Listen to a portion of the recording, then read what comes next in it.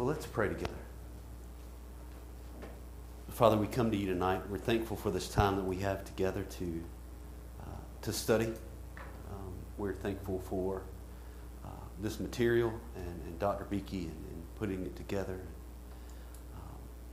Lord, we're thankful tonight to hear that Mike's, Lord, his visit to the doctor went well and everything's looking good. And Lord, we thank you for that.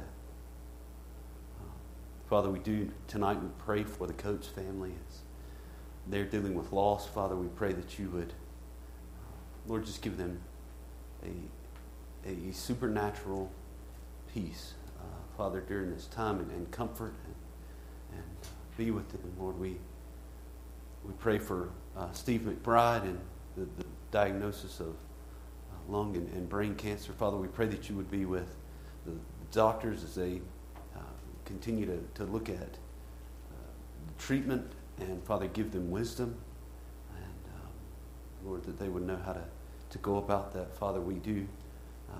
We pray tonight for Rachel's grandmother as well in the hospital. Pray that you will be with her, Lord, and those who are taking care of her during this time. Lord, again, we're thankful for the chance we have to come together. Lord, we pray that you would teach us tonight and change us into the image of Christ. And so, Father, we pray this in Jesus' name. Amen. All right, turn with me tonight to 1 John, to chapter 2. 1 John chapter 2. We're going to read that a little bit.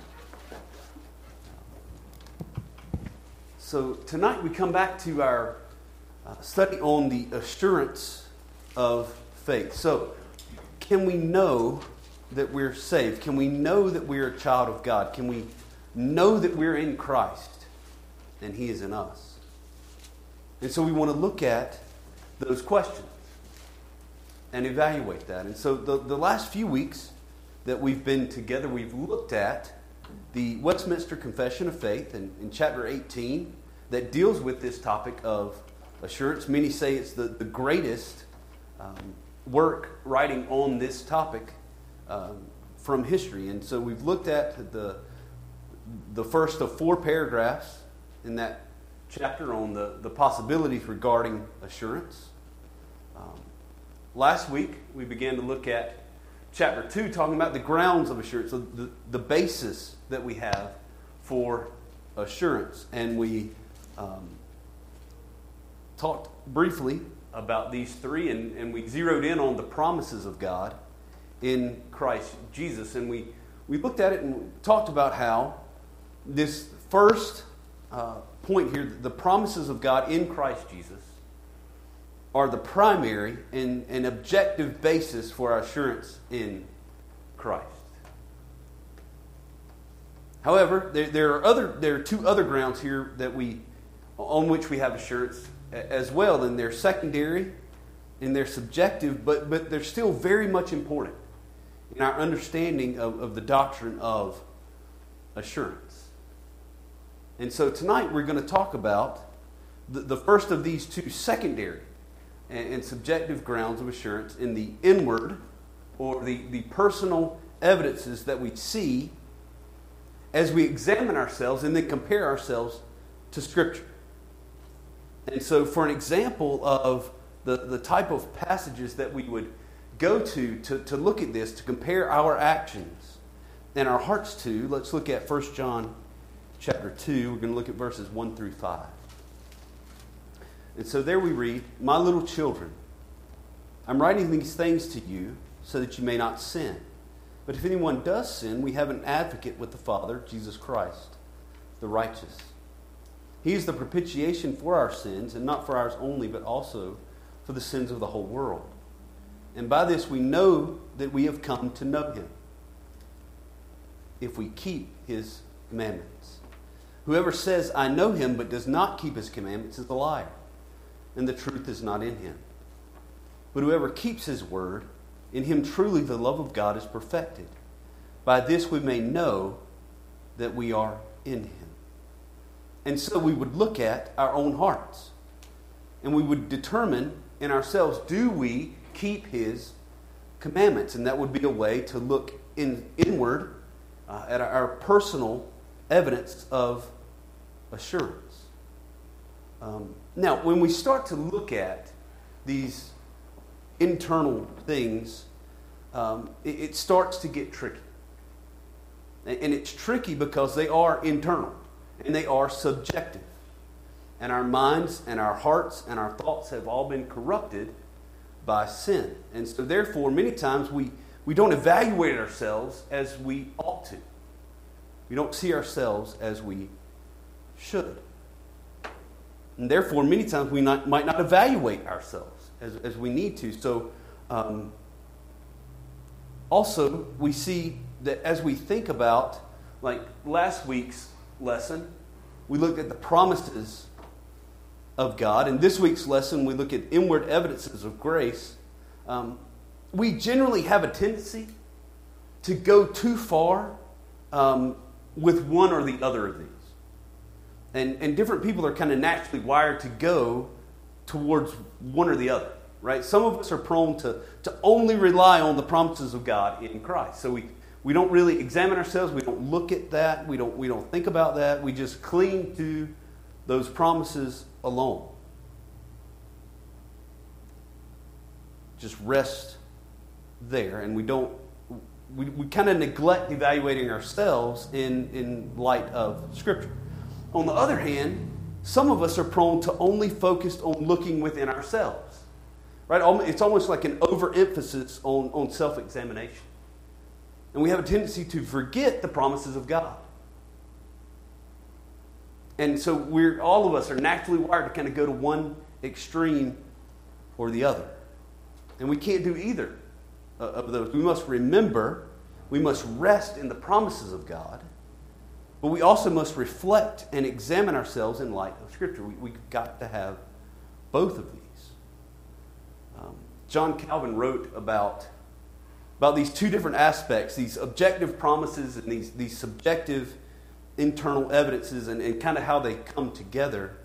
And he said this: we must look at ourselves because there must be fruits evident from trusting alone in the promises of God. So we trust in the promises, and that produces fruit that puts forth evidence that we are indeed His.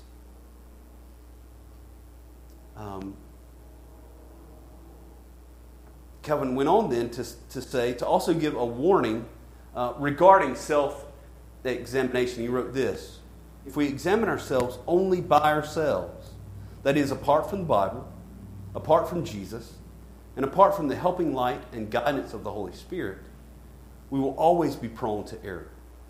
Such self-examination will only lead us to sure damnation. So it's a very dangerous thing to examine ourselves without the Spirit, without the Word. And so Dr. Beakey also, he said this: we must examine ourselves, but we must do so praying for the Holy Spirit to guide us. We must do so with the Bible open, looking at the marks of grace. We must do so in all honesty, prayerfully before God, and depends upon the Lord Jesus Christ. So this is not something that we enter into alone, or we enter into casually. This is something that requires supernatural work if we're going to examine and evaluate ourselves rightly. And so when we look at the Puritans and kind of how they came to this topic of assurance, they would use a technique called syllogisms. So the definition of a syllogism is a deductive scheme of a formal argument consisting of a major and a minor premise and a conclusion. Now, if your mind is like mine and it works like mine does, I read that and I said, great. I still have absolutely no idea what that means. And so I needed an example to kind of help me understand what's going on there. So one example of this would be something like this. Okay, so major premise: the leaves of evergreen trees do not change color in the fall. Minor premise: pine trees do not change color in the fall. What's your conclusion? Pine trees are evergreen. So it's kind of these three statements that connect things together. And so that's how they thought about this topic of assurance. And so one of these that the Puritans used, they called a practical syllogism. And so this was used to examine the external signs of evidence or external signs of their faith. These are things that other people can see and observe, their actions, how they interacted with one another, their relationships, things like that. And it went like this. Major premise. According to Scripture, only those who possess saving faith hold on one second. Saving faith, only those who possess saving faith will receive the Spirit's testimony that their lives manifest fruits of sanctification and of good works. Minor. I cannot deny, after praying, asking for the Holy Spirit's help, and searching the Word, that by the grace of God I have received the Holy Spirit's testimony, that I manifest some fruits of sanctification and good works. And so, conclusion is, I do indeed possess saving faith. They also came up with one that was very similar, that referred to as a mystical syllogism. And what they meant by that was this is something that was inside of their hearts and minds. These were things that other people couldn't see. And this is what they said. Major premise. According to Scripture, only those who possess saving faith will so experience the Spirit's confirmation of inward grace and godliness that self will decrease and Christ will increase. Minor premise. I cannot deny that by the grace of God, I experience the Spirit's testimony, confirming inward grace and godliness, such that I decrease and Christ increases. The conclusion is, I indeed possess saving faith. So this idea of what does Scripture say versus what do I experience in my life, and then drawing the conclusion. Anthony Burgess, he wrote some examples of what these things would be within us. What are some of the evidence that we might see? And he said, it might be an inner fear of God. So to be very acutely aware of the majesty of God and my relationship as a sinner to a holy and just God. It might be an awareness of the poverty of my own spiritual life. So this realization that I've got no righteousness of my own. In myself, I bring nothing that's worthy of God's love or God's salvation. I've got nothing in myself that makes me acceptable to God. And maybe an inner hungering and a thirsting for righteousness. That truly, more than anything else, I desire the things of God. It might be that I'm aware of an inward repentance or an inward love or an inward patience that I see in myself. And then Burgess writes, if a godly man finds these signs in himself, he may be assured of his salvation, even though he does not see much fruit in his life in many areas that he would like to. And this brings us really to what I thought was a really helpful part of this lesson. In that, what does this look like? How do we walk through this? So let's say that, I wake up in the morning. I'm longing for assurance that I am in Christ. And so I go to 1 John, and I read chapter 2, verse 3. It says, by this we know that we have come to know him if we keep his commandments.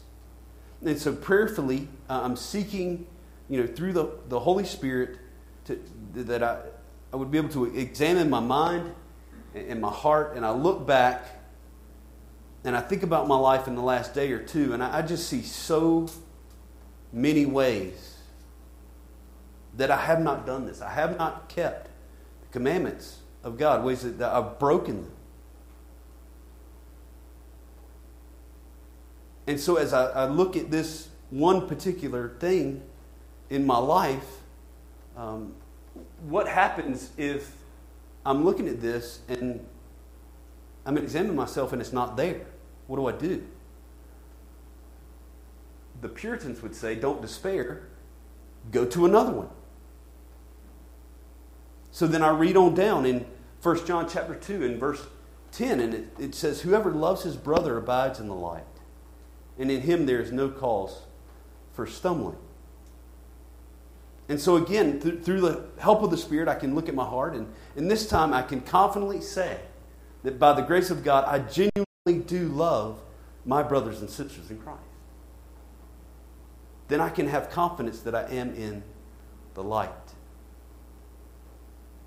Anthony Perkins, he wrote about this, and he compared these different marks or different evidences in Scripture that we read about. He kind of compared them to beads on a necklace. He used that as an illustration.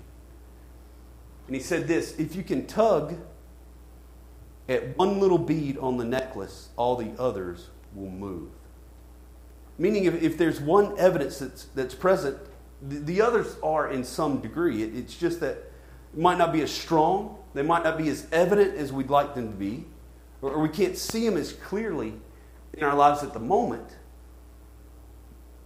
But the Lord is working in us. Well, let's take this a step further. What if I've had a really bad day and I go to Scripture and I read one and I don't see it, and I read another one and I don't see it, and I keep going? I can't find any of the evidences that I'm born again. I go to 1 John. I go to the Beatitudes in Matthew 5. I go to Galatians 5. I go to 2 Peter. And I just don't see any of those things in my life. Well, then the Puritans would say to this, again, don't despair. Rather, go back and cling to the promises of God that we talked about last week in Scripture. Hold fast to those objective promises that God has made concerning His people. Well, okay, what if I go back and I look at these objective promises of God and they're not good. They're not sweet to me. They don't move me to thanksgiving and to worship. They don't thrill my soul. What do I do then? They would say, ask the Lord for help. Seek God's face to grant to you joy and satisfaction in His promises of the salvation of His people. So we go through this one more step. What if this is habitually the case? If I, time after time, day after day, I can't find any of this evidence in my life. Well, there's a couple of things. First, you may, if that's true, then you may not possess saving faith. And that might be a way that God and the Spirit of God through the Word is revealing that to you. That could be the case. But they would also say, before you go there, they would encourage you to ask yourself one question. One question that all believers will answer yes to. One question that any believer will affirm in their hearts and minds. And that question is this: do you desire to know Jesus better? Do you want to know Him? Because you always desire to know better those whom you truly love. And so Dr. Beakey then said, in that case, in that sense, it's not so much what we in the moment possess, but what we long for. And I thought that was a very helpful perspective to look at all of this. So, we've walked through this. Let's look at some conclusions tonight.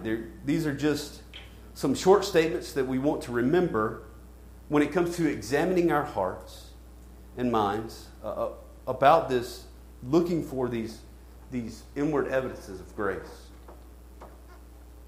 First of all, as we've mentioned, when you examine yourself, pray for God. Pray to God for His Spirit to enlighten your eyes. So we can't do this without the work of the Holy Spirit in us. Second, don't begin with all these different evidences from the scriptures that we've talked about, but begin with the foundational evidence, which is faith itself.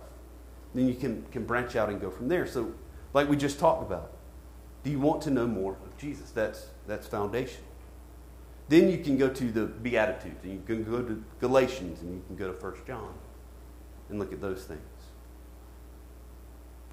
Third, be careful how you define these evidences of grace that you're looking for.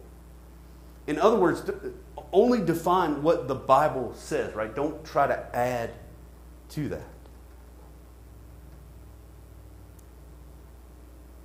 Also, number 4, don't make evidences of salvation into causes of salvation. So, in other words, these things show us that salvation has indeed occurred, but they're not the means by which salvation happens.